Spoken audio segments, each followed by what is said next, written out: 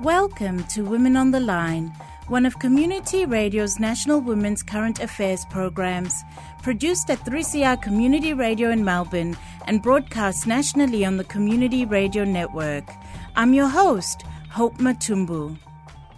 Women on the Line acknowledges this program is produced and presented on the sovereign lands of the Wurundjeri people of the Kulin Nation.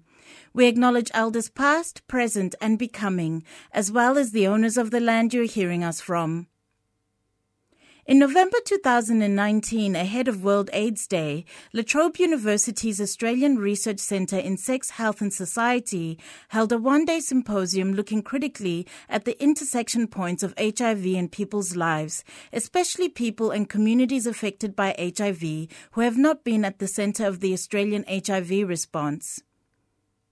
In a 4-part series, you'll hear from a variety of public health professionals discussing various aspects of HIV and intersectionality.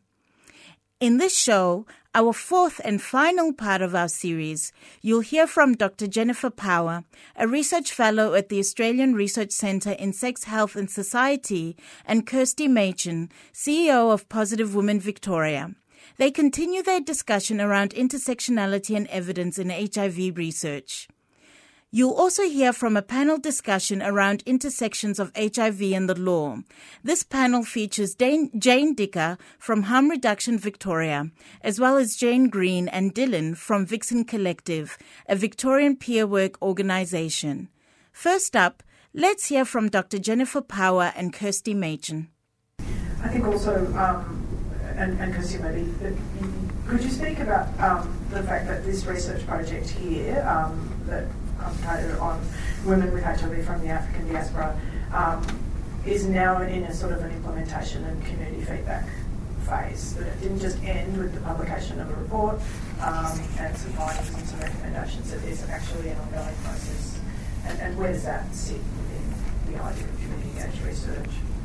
So the short answer is yes, and part of that's been part of Heather's ongoing work to sort of start to develop a work plan around this and develop some sort of partnerships and ongoing engagement. Probably, if I'm being sort of absolutely kind of strictly kind of honest about it, probably it hasn't gone yet as far as it might have. We're a small organisation, and there's always impediments to kind of getting things moving. But there has been a lot of interest in this research, and I absolutely kind of think that this has kind of informed the way that we've started to do other kinds of things within the organisation. Actually, some of the work I think honestly is kind of internal. I mean, because we're a peer-led organisation, a lot of the work that we do sort of is what comes to us as kind of peer service providers, and kind of reflecting that back and adding that to that evidence base. So I don't have a huge amount to sort of say about where this is all kind of headed at the moment, but Heather and I have had definitely talks about a way of actually making sure that the specific sort of barriers and opportunities in there are the ones that we sort of start to work with. Yes. Jen, what do you think? In this part, Dr. Jennifer Power discusses her work on the HIV Future Study. So for those who don't know the HIV Future Study, it's a cross-sectional survey, a national survey of people living with HIV. It's been funded since 1997. We've done 9 iterations. It's a long survey instrument, and it's funded essentially to capture information about quality of life, to report against that indicator that's in the national strategy about quality of life and well-being. Often we're asked, what can you do to capture a wider range of experiences? I think that's what you're getting at, David. And I find it hard to answer this without sounding like I'm passing the buck, but there is a bit of buck passing, because, to be honest, we don't get the resources to what it would take to translate into multiple different languages, to sit with people, to build the level of trust and engagement and networks it would take to move into many diverse communities. That's years of work. That's the right researchers. That's the right networks. That's the right people. It's not me walking in saying, fill in my really long survey because I want you to. I'm not going to do that. So I've always argued that it's not the right method. It's actually a big long survey is a colonial, it's a very Eurocentric method of collecting data, and it's not the right method. And I think that survey is an amazing survey and has its place and needs to continue. It captures very mainstream experience. Which is why I sort of came to this messy idea that it's a political solution. We need different types of research than futures to capture different experiences. And the solution isn't ever going to be me trying to take this big fat survey instrument out and get more people. It's just not. It's not the right method. It's not the right instrument. Sorry, I think there was something else you asked and I've forgotten. Sorry, we're out of time. We're out of time. Women's on the line. Oh, that was Women on the Line. Women on the Line.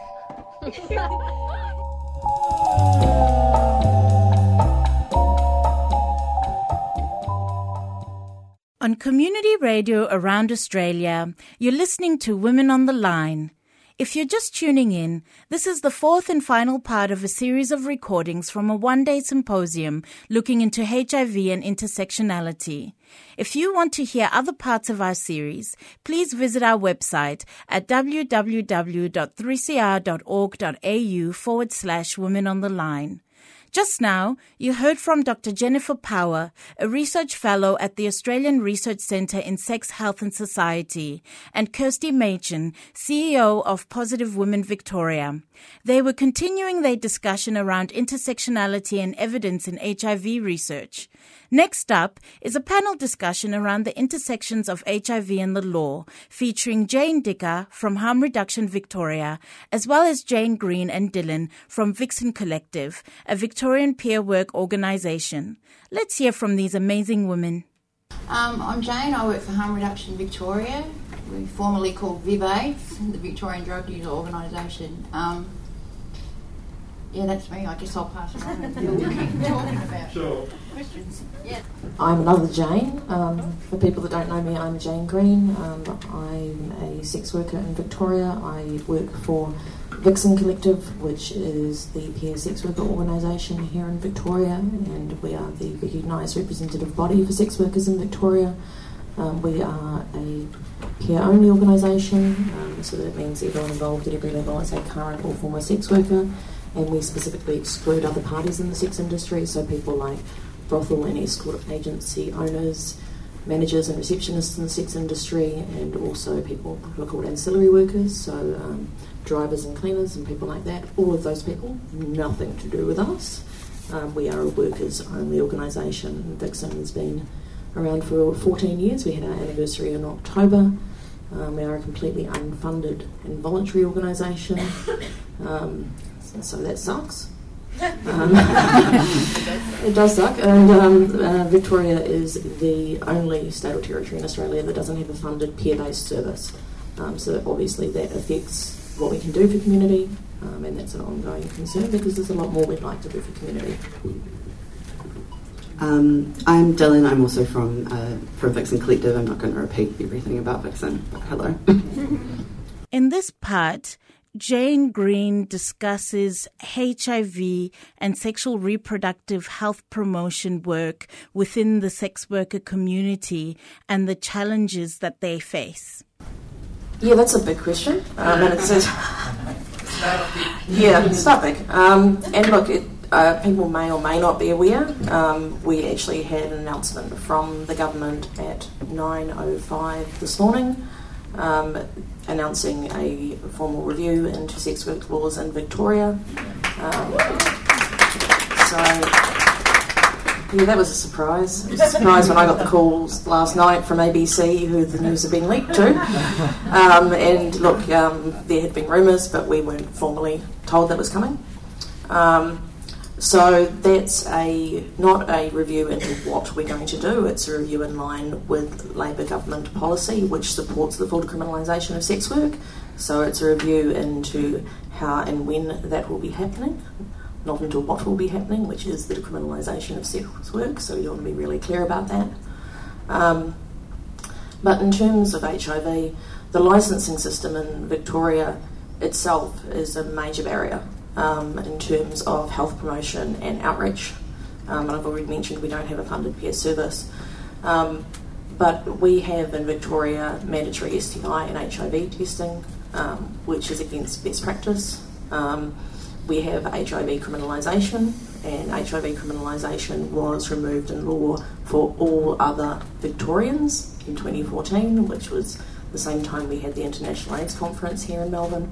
But sex workers were left behind, and that's not an unusual situation for our community to be in. And that's a massive problem. It's obviously a disincentive to testing and treatment, particularly for people that are symptomatic and have a very realistic fear that if they test, they may face prosecution in jail, and people have faced prosecution in jail.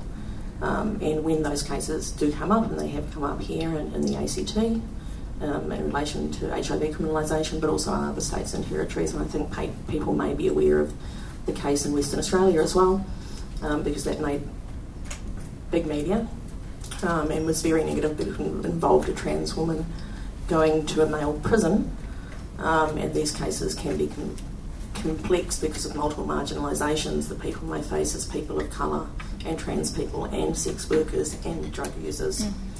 That they have highly negative consequences for community that don't just affect the person concerned, but affect the willingness to test for other members of the community. And we've seen that reflected in the case in the ACT.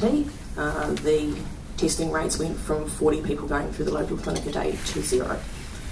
So these have massive consequences for community, and it's just massively depressing. And I think one of the things that we see again and again and again is that failure to consult with community, and that being left behind.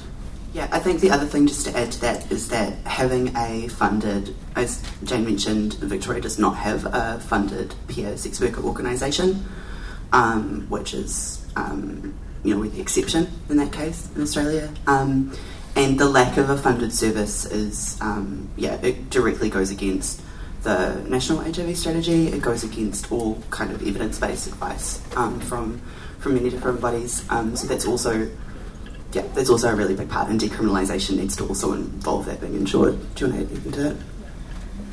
And let's also be clear, the voices that should be prioritised in this space are the voices of sex workers living with HIV. And when you're a criminalised population, they're the voices that are least likely to be heard. Women on the Line. In this part, Jane Dicker discusses the challenges that people who use drugs face when it comes to accessing various health promotion initiatives. Using drugs is still against the law. So just like Jane said, your HIV positive sex workers being a criminalised group, you're not going to hear their voices, just like you're not going to hear the voices of people who use drugs, like not everyone's as silly as me and will stand up in front of a bunch of people and say, hey, I'm a current drug user, and that's come to bite me on the arse so many times in my life, but we've got to do it. We've got to, how long ago was it illegal to be gay? Yeah. So, and hopefully we're being progressive enough to do that. I mean, fortunately in Australia, HIV amongst people who inject drugs isn't, it's not insignificant. There's still people who inject drugs, that are coming out with HIV. But as far as it being criminal, do I have to say any more? Nobody wants to put their hand up. Nobody wants to come forward and say how they did this or got that. We're going to get put into jail and be even more marginalised then because of what goes on in the prison. Not so much to respond to that, but to just speak briefly to another issue, which is the Medicare coverage of pathology billing. Which is sort of a related issue. So when, because of the mandatory testing system, which is part of the licensing system for sex workers here in Victoria, we have to, every 3 months, get mandatory STI and HIV tests. It used to be monthly, and before that it was actually fortnightly when it was first introduced. When we go through and get the testing, we can go through Melbourne Sexual Health, which is the one anonymous service in the entire state, or workers can go through their GP or family planning or other clinics. We've had an increasing pattern over the last 3 or 4 years of workers ending up with the pathology bills, which can be hundreds and hundreds of dollars. And it's sporadic, and what it relates to is pathology services viewing it as a work-related expense and therefore not being covered by Medicare. And so we will get calls through peer support where workers have these enormous bills and really have no recourse to challenge it. And it's an increasing spiralling issue. And obviously distressing for people that are left with hundreds and hundreds of dollars, sometimes up to $800 or $900 of pathology bills. For testing that they need to do to get a certificate to be able to work. So it has a very big consequence as well. Yeah, I'd say not need to do, legally required to do. In this part, Jane Dicker discusses the enablers and barriers that people who use drugs face when accessing health services. Yeah, there's the legal issues, but there's also the stigma and discrimination that, that's the big black cloud across everything that I do, I think,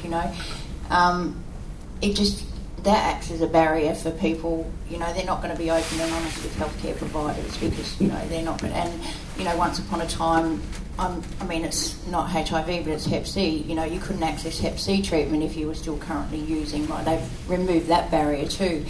But as far as HIV goes, even in prisons, once people are in prison and they want to use drugs, they can't access any equipment so it's still, just going to your local service to access clean equipment, and you get seen by the police, you get harassed. If you're anywhere in Richmond at the moment, you're going to get harassed, so to me it's a huge barrier. In this part, Jane Green from the Vixen Collective discusses a campaign that works towards trying to decriminalise sex work in Victoria and across Australia. Yeah, people are probably used to me busting in and making speeches, just because it's really relevant because the review has been announced today, and we have already had really strong feedback. Thank you.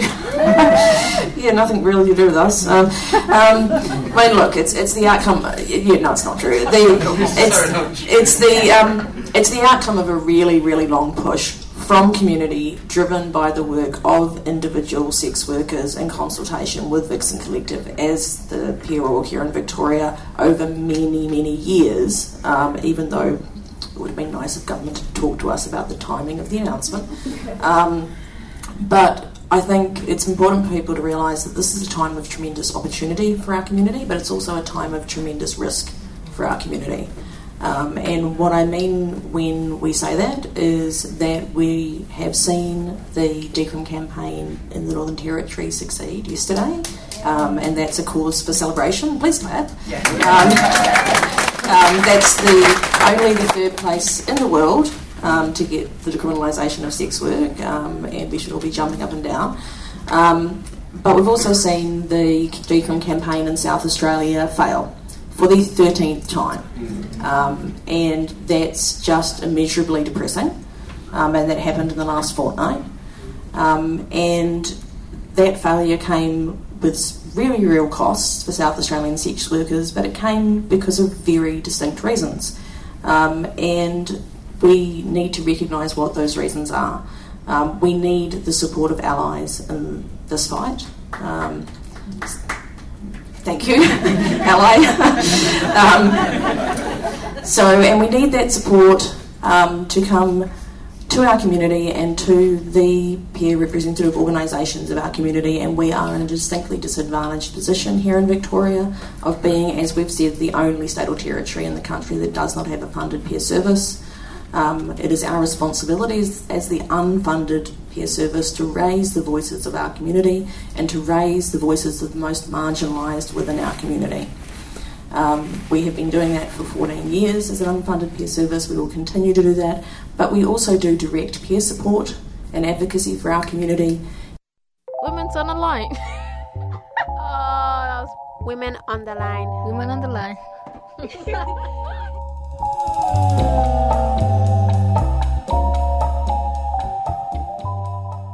We've come to the end of our fourth and final part of a series of recordings from a one-day symposium looking into HIV and intersectionality. You just heard from a panel discussion around the intersections of HIV and the law, featuring Jane Dicker from Harm Reduction Victoria, as well as Jane Green and Dylan from Vixen Collective, a Victorian peer work organisation.